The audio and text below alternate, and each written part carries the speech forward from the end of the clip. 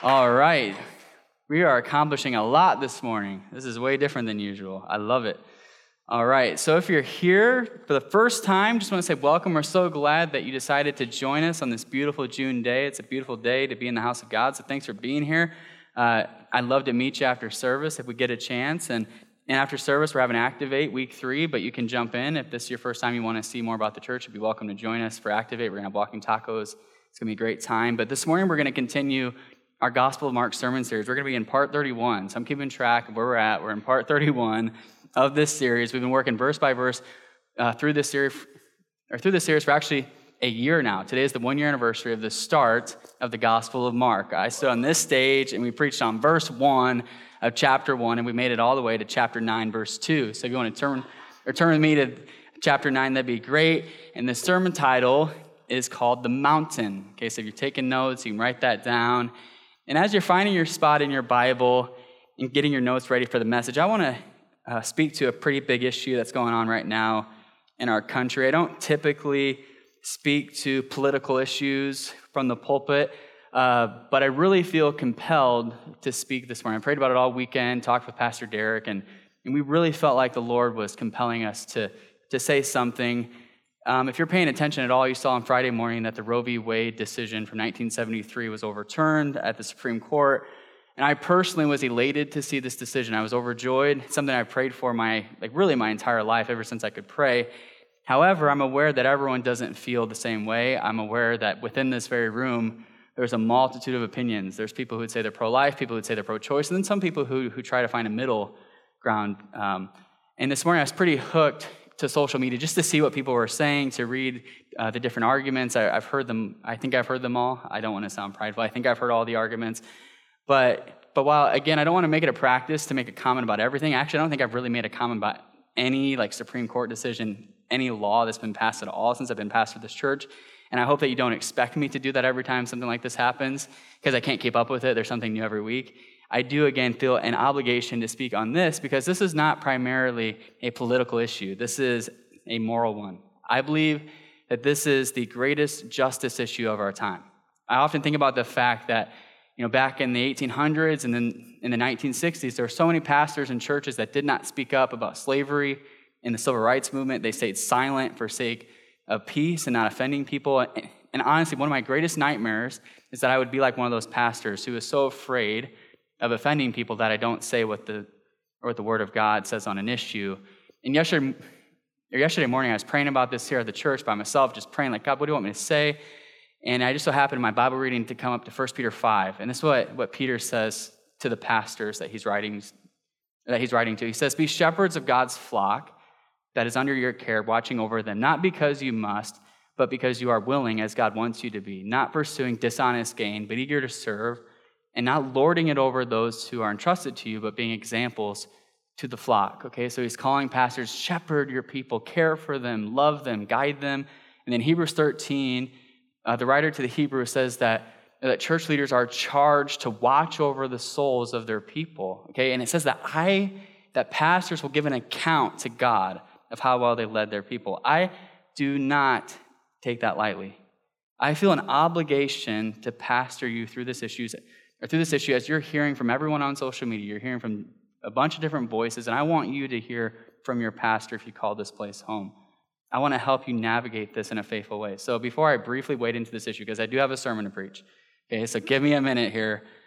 Bear with me. I'm not going to say everything you want me to say about it. I don't have an answer to every argument you have, okay? So bear with me. I got about 4 minutes here. But before I wade into this, I just want to say that we're a discipleship church first, okay? We're a discipleship church. We are committed to being fully devoted followers of Jesus. Okay, so with that in mind, when it comes to cultural, political, social, moral issues, we don't take our cues from the Republicans or the Democrats. Come on, somebody. We don't take our cues from Hollywood. We don't take our cues from a culture saying. We take them from what Jesus says. Okay, we deny ourselves, we take up our crosses, and we follow Jesus, no matter how much it offends us at first when we hear something that he says about an issue. We submit everything to his leadership. And we've talked about this so many times in the Mark series that I feel like I don't even have to say that, because we talk about it every single week. Every week you come in here and you're like, gosh, he's telling me to give up my life again. He's telling me to surrender again, deny myself. What is this church? That's what we talk about like every week. Okay, but I also want to say that this church is a grace and truth church. Okay, it says in John 1 that Jesus came into this world full of grace and truth. He's like full of it, like overflowing with grace and truth.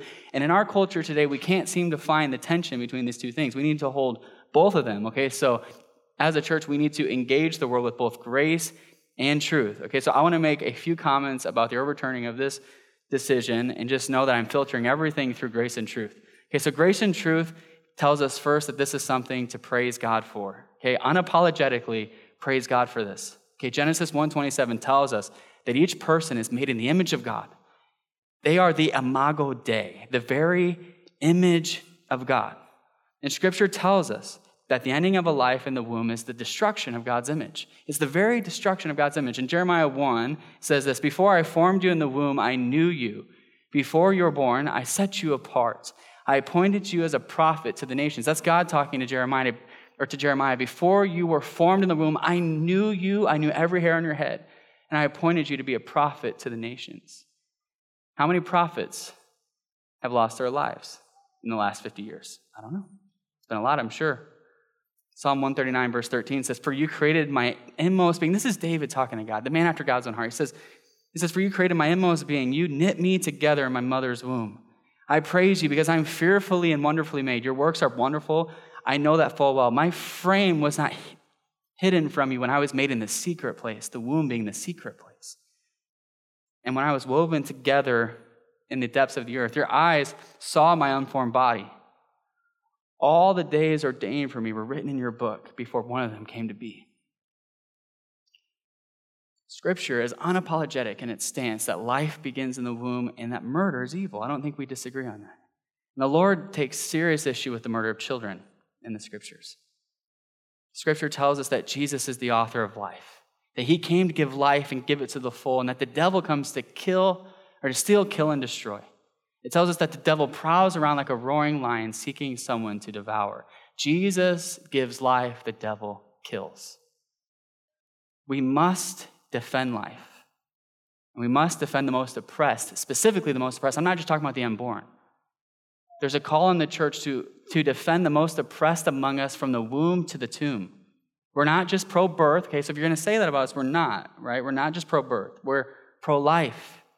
Jesus himself said in Matthew 25, he said, "What you do unto the least of these, you do unto me." Okay, so the very least in the world, what you do to them, you're doing to Jesus. And that applies to life in the womb. What you're doing to the least of these, you're doing unto Jesus. We have a personal responsibility to defend the most innocent among us and to call our government to do the same.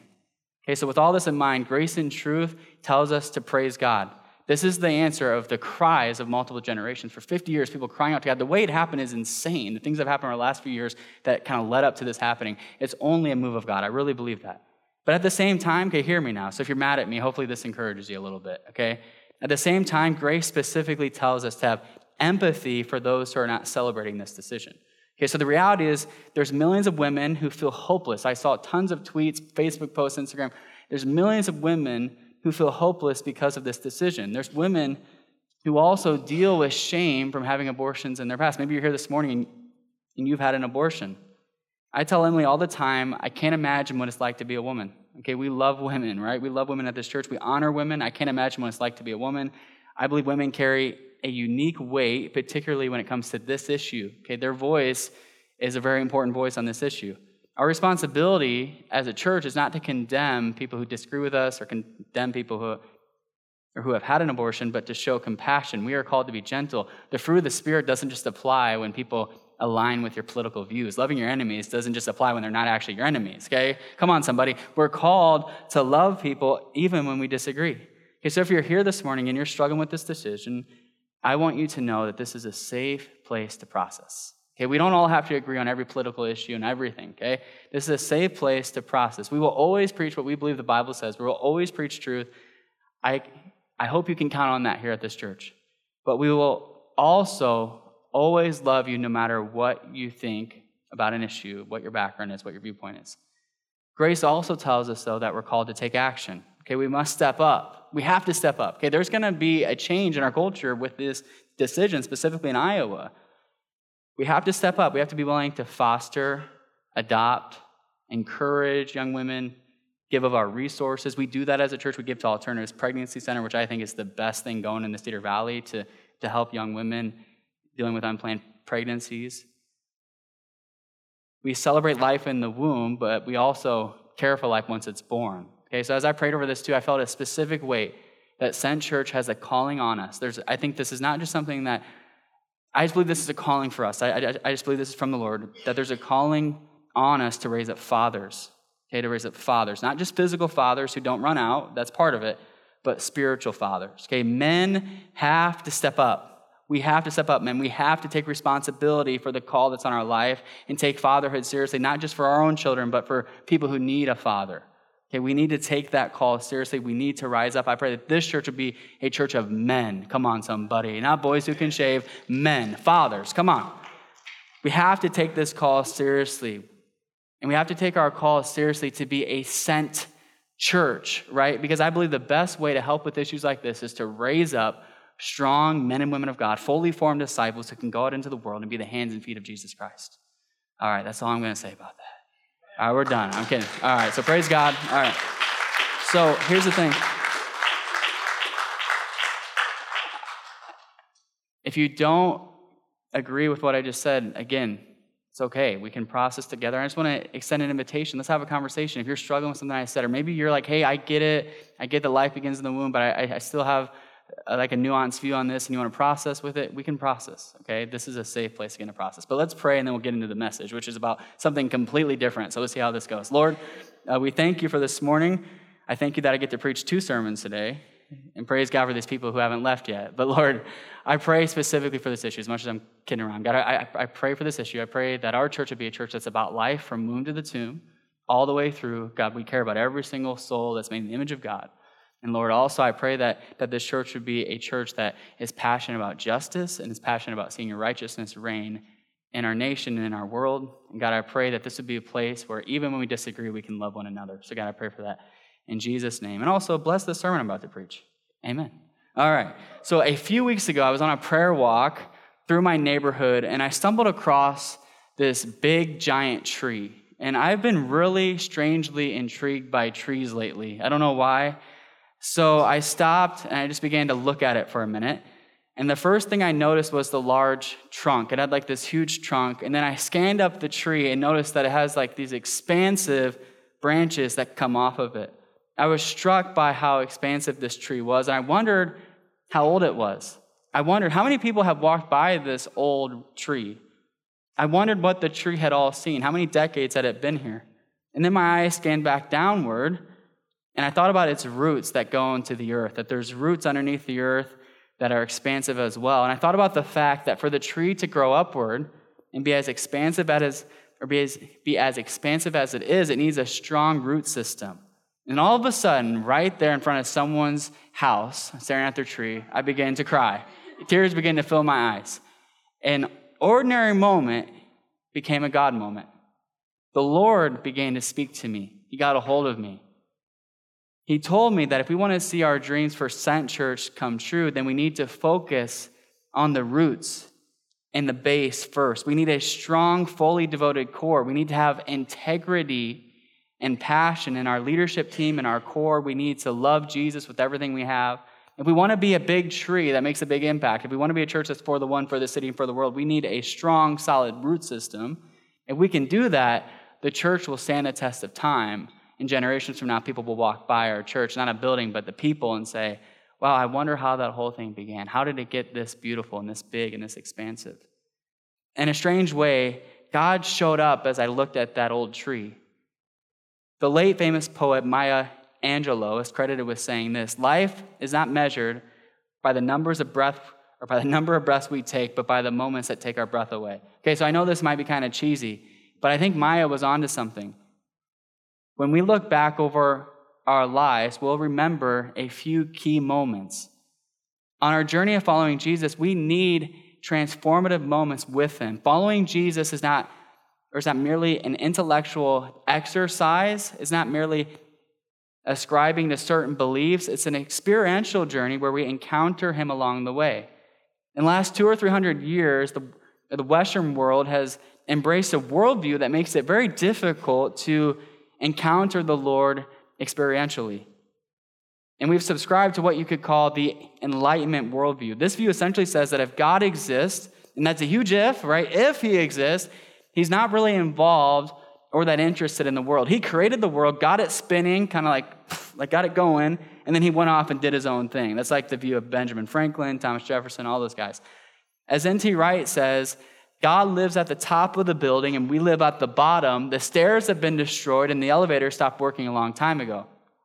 The idea is that if there is a supernatural realm, it's far away from us and we can't know much about it or experience it. Okay, so this worldview has caused us to view things through a very rationalistic lens. Okay, we only believe in what we can measure or touch or prove. The only reality our only reality is what can be proven with the scientific method. And the operating principle is that we should not believe in something unless we can prove it empirically. Okay, we don't leave room for anything that we can't grasp with our minds. And this worldview has seeped into the church and affected both the theologically liberal and theologically conservative streams of the church. In an attempt to fit with a rationalistic worldview, some liberal streams within the church have abandoned their belief in miracles, in Jesus' virgin birth and the resurrection, and they've rejected the authority of Scripture, and this has caused them to embrace unbiblical views on other issues as well. Thomas Jefferson, I mentioned him, he famously cut out all of the supernatural elements of the Bible and left just the moral teachings of Jesus. And you can buy his Bible on Amazon today if you want to. But this has also influenced the more theologically conservative streams of the church that claim to uphold the authority of Scripture, churches that really pride themselves on being Bible-believing. Okay, so many of the most conservative churches don't make room for the experience of the Bible. While they might say, okay, the supernatural elements of the Bible, they did happen then, they aren't available today. Okay, so some go as far as to say that you can't hear God's voice today, you can't practice the spiritual gifts today. They reduce relationship with God to only gaining more knowledge. Okay, while I believe that they sincerely believe that they're being true to Scripture, I don't believe they're just like making it up. I believe they think they're being true to Scripture. I also believe they actually end up being more true to the Enlightenment than they're being true to the Bible. Okay, they're being influenced by the Enlightenment and they don't even realize it. If we want to have a truly Christian worldview that's in step with Scripture, we must break free from the Enlightenment's hold on us. And we must unapologetically accept that the supernatural elements of the Bible are true and that they can still happen today. God is still on the move in 2022. Come on, we're going to sing it. God is still on the move in 2022. I need to get you guys going. You're still thinking about what I said earlier about abortion. But anyways, let's keep moving. Okay, so he is not far away. He's not disinterested, but he is closer than we think. He doesn't only want our minds, he wants our hearts. He wants us to have both informed minds and inflamed hearts. He wants us to be a people of spirit and truth. He wants us to be a people who hold to both the Word of God and experience the presence of God. Okay, we see this tension in Jesus' journey with the disciples. He wanted them to both understand him and experience him. Okay, so last week we saw that the disciples finally understood that Jesus is the Messiah. They understood intellectually that Jesus was the king that they had been waiting for, and their mind was beginning to come into step with who Jesus was.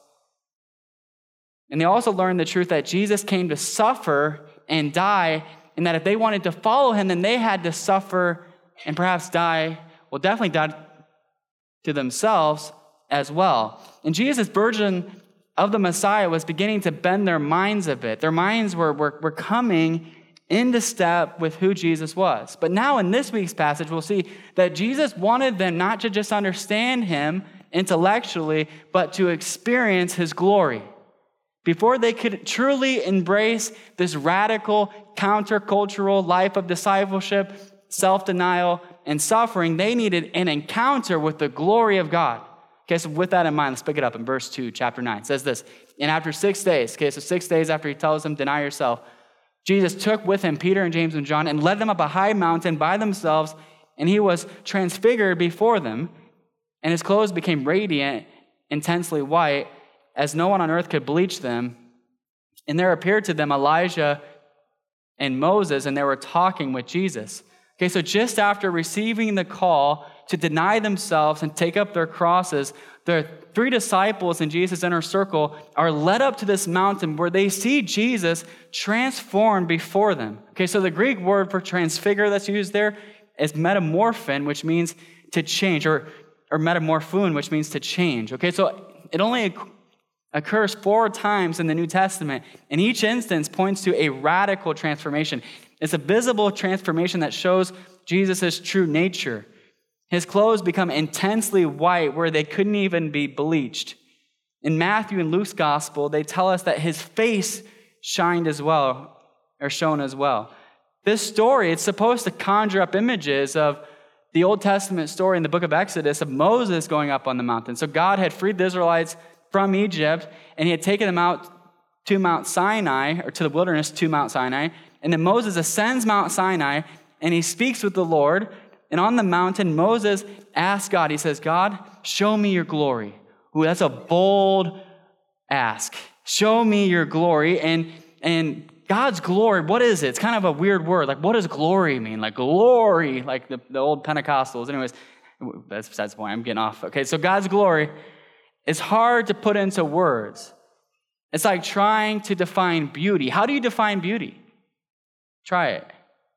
It's hard, right? It's difficult. So Timothy Keller, he says this about God's glory. He says, it's his infinite weight, his supreme importance. Elsewhere, he says that the glory of God is at least the combined magnitude of all God's attributes and qualities all put together. Okay, so in other words, God's glory is the vivid display of God's infinite greatness and beauty. It's the display of all of his mind-bending attributes. And there's a weightiness to it. Okay, so Moses, he wants to see this glory. He wants to encounter God in his fullness. And the Lord tells him that he can't see his glory directly. So what the Lord does is he puts him in the cleft of a rock, and he says, hey, I'll come by you, and you can kind of see my backside of my glory. Okay, so the Lord does that, and it causes Moses' face to radiate light. And now here in Mark's gospel, Mark is telling us that centuries later, this happened again, but with a twist. Okay, so they're back up on a mountain. Moses is there, and there's some glory. But the difference this time is that Jesus is the one radiating light, and he's doing it in a different way. Okay, so Moses, he simply reflected God's glory, kind of like the moon reflects the light of the sun, but Jesus produced God's glory within himself. Okay, he's just like, boof, the glory of God. It says this in Hebrews chapter 1. It says, Jesus is the radiance of the glory of God in the exact imprint of his nature, and he upholds the universe by the word of his power. Okay, so Jesus Christ, the Messiah, the one we're talking about here, he is the glory of God. Jesus is the glory of God. Jesus is more than just a prophet. He's not like Moses and Elijah. He's not just a prophet. He's more than even just the Messiah, or the concept that they had of the Messiah. He's the glory of God in the flesh. But there's another difference in this story too. So in this story, Peter, James, and John are all there with Jesus in the presence of God, and they don't die. They're like in his presence, in his straight up presence, and they don't die. Again, in the Old Testament, an encounter like this would have killed you. That's why Moses was hiding in the cleft, like, hi, hiding out there. You can laugh, it's okay. Anyways, but so the point is, Peter, he responds to this moment by saying this in verse 5. It says, and Peter said to this is hilarious. It says, Rabbi, it's good that we're here, and now let us make 3 tents, one for you and one for Moses and one for Elijah. For he did not know what to say, for they were terrified. That's what you think of, bro. Come on. Let's make some tents, have a campfire. Woo, let's all hang out. Okay, so this seems like he's just making a fool of himself. I've been there before where it's happened in my sermons before where I just like kind of do something stupid like this, and I think it's funny and it's not, and I just start rambling, right? You just start saying stuff, you're like, I don't know what I'm talking about right now.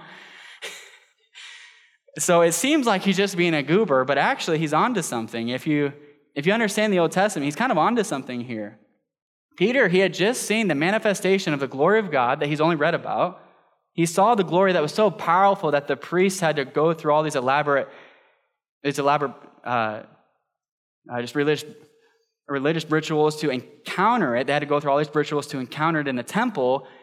And he saw this glory that could kill people. Peter had seen this, and now he's standing in God's presence. He's standing in his glory, and he's not dying. And the first thing he thinks to do is to build tents, which is the same word for tabernacle.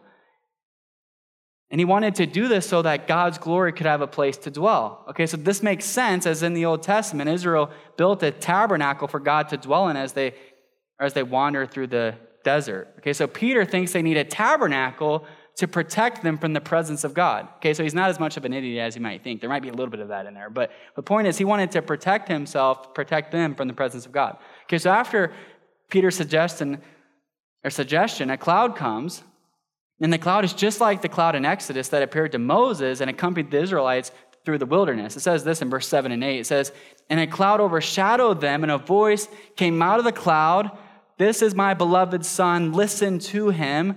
And suddenly, looking around, they no longer saw anyone with them but Jesus only." Okay, so from this cloud, God tells the disciples that Jesus is his beloved Son and that they need to listen to him. They need to listen to him. Then all of a sudden, the cloud, Moses and Elijah, they all disappear, and all they see is Jesus. After encountering the glory of God, the presence of God, and not dying, all that's left is Jesus back in his normal form.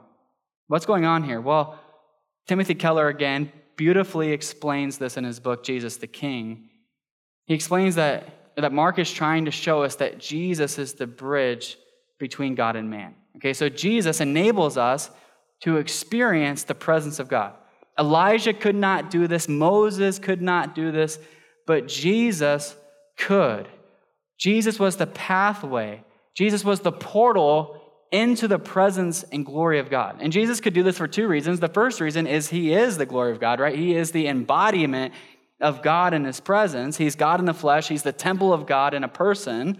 But secondly, he can do this because he pays the penalty for our sins. He's the propitiation, as John says in 1 John. He's the propitiation of our sins. He is our bridge. He is the one who makes atonement for us. He's our bridge to God. So now we don't have to go through rituals or jump through hoops to be in his presence. Instead, we can each walk intimately with God and experience his presence without the threat of death. Okay, so Tim says this: Jesus is the temple and tabernacle to end all temples and tabernacles, because he is the sacrifice to end all sacrifices and the ultimate priest to point the way for all priests. Okay, so Mark, he's shown us vividly that Jesus is our bridge to God. Okay, but here's the thing. Mark does not want you to only experience this reality after you die. It's not like he's like, I just want to get you into heaven. That's all it's about. I think we've established that throughout this gospel. It's not just about getting you into heaven so you can experience God's presence after death. I believe Mark also wants us, and Jesus wants us, to experience his presence now. Okay, so in verse 9 it says this: "And as they were coming down the mountain, he charged them to tell no one what they had seen until the Son of Man had risen from the dead." Okay, so after experiencing God's power, Jesus says, keep it quiet until after my resurrection. Okay, so when Jesus says this, he reminds them yet again of his coming death. He's like, hey, just a reminder, I'm going to die. Don't tell anyone until after I rise back from the dead. Peter and the disciples, they still don't like this idea of suffering. They're not excited about it yet, which I don't think any of us are, right? But it says this in verse 10. It says, "So they kept the matter to themselves, questioning what this rising from the dead might mean. And they asked him," they said, "Why do the scribes say that first Elijah might come?" In the Old Testament, Malachi, the prophet, he prophesied that Elijah, the prophet, would return before God comes back to make everything right on the last day. So first Elijah would come, and then the end would come. By bringing this up, the disciples are yet again trying to get around suffering. They're saying, hey, Elijah just showed up. Then why do we need to suffer? Let's just get to the part where God restores everything. Why did Elijah come? It's time for the end, right? Restore all things. Jesus responds with this. He says, "And he said to them, Elijah does come first to restore all things. And how is it written of the Son of Man that he should suffer many things and be treated with contempt?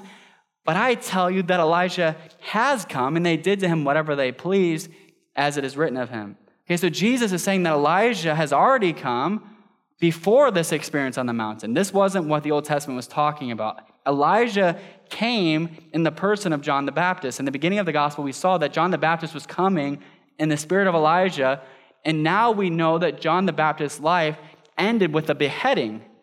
So Jesus is reiterating, he's saying, there's no way around suffering if you're going to follow me.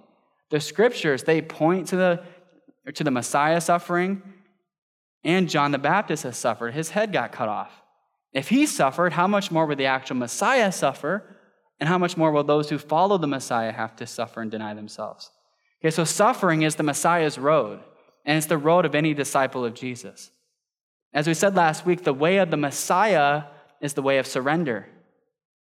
It's no coincidence that just as Jesus headed down his most difficult road yet, that God bathes him in his love and power.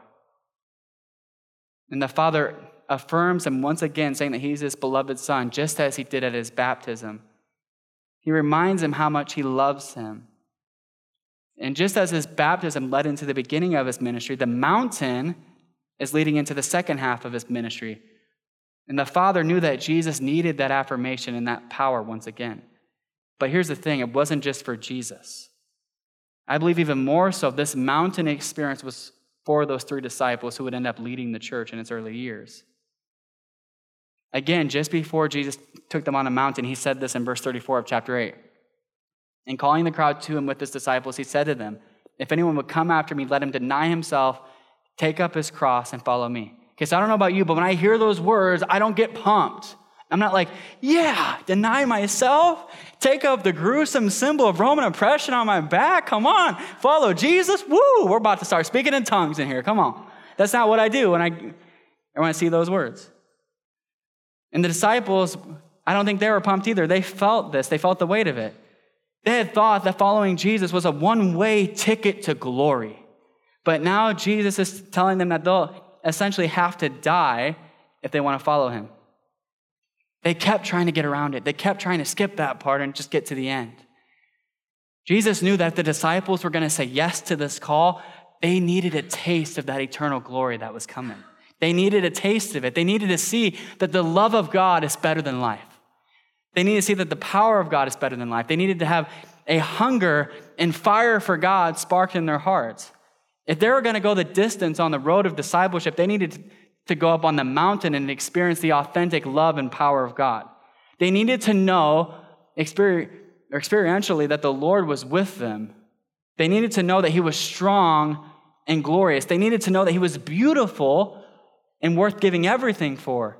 They needed the assurance that Moses got just before he set off from Mount Sinai. It says this in chapter 33 of Exodus. He said to him, if your presence, this is Moses talking to God, if your presence will not go with me, do not bring us up from here. Okay, so here's the thing. If they were going to go the distance in their relationship with God, they needed the power, glory, and presence of God. Okay, so Mark puts the story of the mountain just after the initial call to discipleship to show the importance of the mountain in our own spiritual journeys. Okay, we need, the presence of God. We need his very presence. We need not just our minds engaged, but we need our hearts inflamed. We need not just truth for our brains, but the Spirit for our souls. We need not just the knowledge of God, but we need the power of God. We need to go up the mountain. But the question is, why do we need this? Well, I think there's 2 primary reasons. And the first is very clear in this passage. The presence of God strengthens us for our mission and our calling. You can't sing that song, send me, I'll go anywhere, without experiencing the presence of God. You can't go and do the things that God calls you to do if you're not inflamed with love for him. He strategically took these disciples up the mountain after these 2 calls to discipleship because they needed to know that the presence of God was going to be their strength as they journeyed on this road of discipleship. If they're going to deny themselves, if they're going to take up their crosses and follow Jesus, they needed more than just truth in a hard challenge. Like they needed more than just a slap upside the head, although I think Jesus wanted to do that a few times with Peter specifically. But they needed more than that. They needed power. They needed love. They needed the very presence of God. And they didn't need it just one time on this one mountain. They needed to have personal mountaintop experiences with the glory of God throughout their journey with Jesus. And we'll see that they did as we read the book of Acts, that they continued to encounter the power of God. Whenever they would get persecuted, they would go back to the prayer room and say, God, we need your presence. Fill us with your Holy Spirit. And then from that, they would go out again. John 15:5 says this. It says, I am the vine. This is Jesus talking. and you are the branches. Whoever abides in me or remains in me or kind of sits with me, and I am in him, he it is that bears much fruit, for apart from me, you can do nothing. If you're going to be who God has called you to be, then you're going to need to be with God. You're going to need to be with him. Before we can ever do anything for God, we got to be with God. Before we can go, we have to encounter. Before we can obey God with joy, we need to experience the love of God and be given the power of God. But we don't just need his presence for strength, we need his presence for transformation. Okay, 2 Corinthians 3 says this, and we all with unveiled faces, beholding the glory of the Lord, are being transformed into the same image from one degree of glory to another, for this comes from the Lord who is the Spirit. The idea is that as we behold the glory of Jesus, we will become like Jesus. Okay, so whatever we behold, we become. So if you're beholding Netflix and social media all the time and what your friends think about this and that, if you're beholding that, you'll become like that. But if you behold Jesus, you'll become like him. If we stand in God's presence and behold him, then we can become like him. The presence of God transforms us into the likeness of Jesus. We need the presence of God if we're going to go down the road of discipleship. The disciples did not give their lives up for Jesus because they had to or because they were trying to get into heaven. They gave them up because they loved him. Let me ask you a question this morning. Why do you do the religious things you do? Do you do it because you think you're earning something from God? Do you do it because you think you got to do it to get into heaven? Or do you do it because you're head over heels in love with him? Why'd you come to church today? What was the reason? Was it because you're like, I want to meet with God today? Or was it because, I'm supposed to go to church and Pastor Daniel has a tendency to text me after 3 weeks of not coming, so I got to be there. It's been a couple weeks. I got to come. Why did you come to church? Why do you do the things you do? Was it because you love the Lord, or is it because you're trying to be religious? The disciples did not give up their lives because they had to. They did it because they wanted to. They were so in love with Jesus. They were so in awe of who he is that they said, Lord, I'll do anything you tell me to do. The call of Mark 8 to deny themselves and take up their crosses was not something they did through pure strength or force, but it was an overflow of walking in the love and power of God. And that's what Jesus wanted them to get. He's saying, hey guys, this isn't about you trying harder. Let's go up the mountain. I'll show you my glory. That's what he's trying to get into the disciples. You need God's presence if you're going to do what he's called you to do. Okay, so how do we experience his presence today? I believe that the key is found in the Father's instructions to his disciples. What's he tell them to do? He says, listen to Jesus. Listen to him. That's why we care about truth here at Cent Church. Listen to Jesus. I believe that when we listen to and behold Jesus, we experience his very presence. If we can look at Jesus and listen to what he says, we can have our own mountaintop experiences. But if we close our ears to him, like Paul said people would do in the last days, if we just try to accumulate teachers for us that would just itch our ears and tell us what we want to hear, if we do that, if we just kind of say, I'm going to do my own thing, I'm going to kind of look at what I think about things, I'm just going to do what I want to do, then we're not going to experience his presence. The Lord is looking for a people who will be sold out to him, will be say, hey, Lord, I'm giving you everything. I'll just give it all to you. He's looking for people who will listen to him above any voice in our world. That's who he's looking for, and that's who's going to experience his presence. If we want to experience God's presence, we have to listen to Jesus. We have to just look at him. And I believe the primary place where we can listen to him and hear from him besides his word would be prayer and worship. Okay, so the pathway to God's presence is beholding Jesus in prayer and worship. That's the pathway. Jesus is trying to show them, hey guys, you can have this throughout your journey. You can see my glory. You can experience me. In the Gospel of John, he explains so much about the Holy Spirit and how the Holy Spirit guides them and will walk with them after he leaves. When we pray to God, we're pouring out our hearts to him and we're listening for his voice. When we worship God in song, we don't just do that because what churches do on Sundays, right? We don't just do it like, oh, that's what you're supposed to do. We worship God because we're filling our mind with truths about who he is and then declaring those truths back to God. We're getting our hearts in step with who God is. We're beholding Jesus as Paul called us to do in 2 Corinthians 3. Okay, so with that said, the road of discipleship must go through the mountain of God's presence. Okay, write that down. That's the main idea. Get one thing. Come on, you got to get this. I believe this is important. The road of discipleship must go through the mountain of God's presence. If we want to be Jesus' disciple, we have to abide in Jesus. We have to behold Jesus. We have to commune with Jesus through prayer and worship. And we must refuse to settle for just knowing more about God in the Bible, just like knowing truths, although that's important. We can't just settle for that. We have to also have our hearts inflamed and our spirits filled with God's presence as well. About 3 weeks ago, most of the church and Chi Alpha staff team went to a church leaders conference in Minneapolis, Minnesota. And on the last night of the conference, we were worshiping the Lord. It was an incredible time of worship. And in between two of the songs, and this happens sometimes, in between two songs, someone began to speak out in tongues. Okay, if you don't know what tongues is, that's another sermon. We don't have time to tackle that today too, okay? But point is, they spoke in tongues, and the word tells us that if someone speaks in tongues publicly like that, it's supposed to be interpreted. Okay, so they spoke in tongues very loud for all to hear, and then someone else interpreted it. And the person who interpreted it essentially said that God was calling us to have a sense of urgency in our mission. He was calling us to go. He was calling us to go and reach people. And the room was full of pastors and missionaries. And God was commissioning us once again to go and reach the lost. Because here's the thing, when COVID happened, a lot of people hunkered down and hid out from everybody else, right? That's what we're supposed to do. But I felt like it was a moment where God was recommissioning us. He's saying, you need to get passionate again about reaching the lost. You need to go out and reach your cities. And this was a holy moment. It was a holy, holy moment. And little did the interpreter know that the song that was going to be played next was Send Me, the song we sang today. The interpreter had no idea. Okay, so they begin to play the song Send Me. And I just want to throw the lyrics on the screen one more time, just briefly here. I can hear my Savior calling, take up your cross and follow me. Let my heart move in sweet surrender. Lord, it's my joy to say yes to you. Send me, I'll go anywhere. This is my prayer for every nation, to hear your name be lifted high, Lord, as your church and as your children. Oh, it's our joy.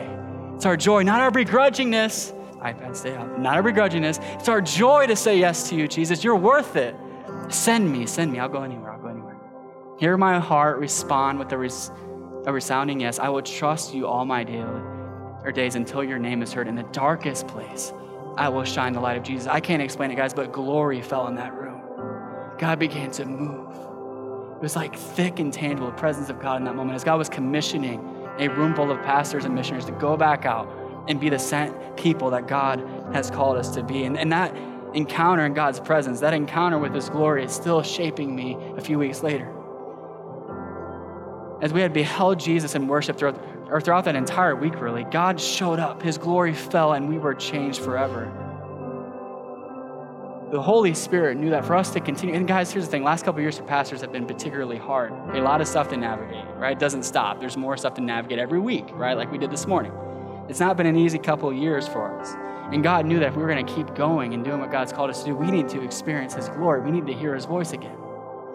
And the beautiful thing is you don't need to go up a physical mountain to encounter the Lord. You don't need to go to a conference to experience the glory of God. You don't even need to go to a church, although I think it's good to go to church, or else I'll text you.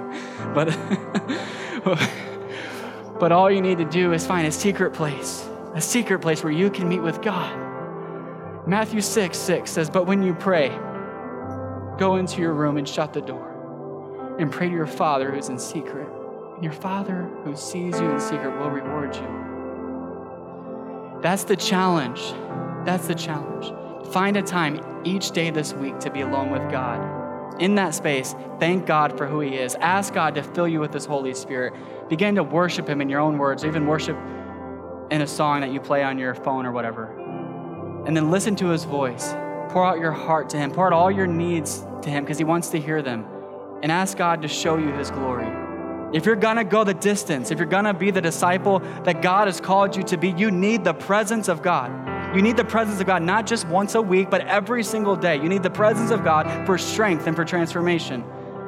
And if you're here this morning and you're not right with God, like maybe you've never experienced his presence like that, or you're not in right relationship, I want to encourage you as well. The story of the mountain shows us that Jesus is our bridge to God. He's our bridge. In the Old Testament, we could not stand in God's presence because of our sin. Our sin separated us from God. But because Jesus Christ, the Messiah, has suffered for us, now we can freely stand in God's presence and enjoy relationship with him. All you got to do to have a relationship with God is trust him. All you got to do is put your faith in him and repent of your sins and make Jesus the king of your life. That's all you have to do. All you have to do is confess that Jesus is Lord and believe that God raised him from the dead.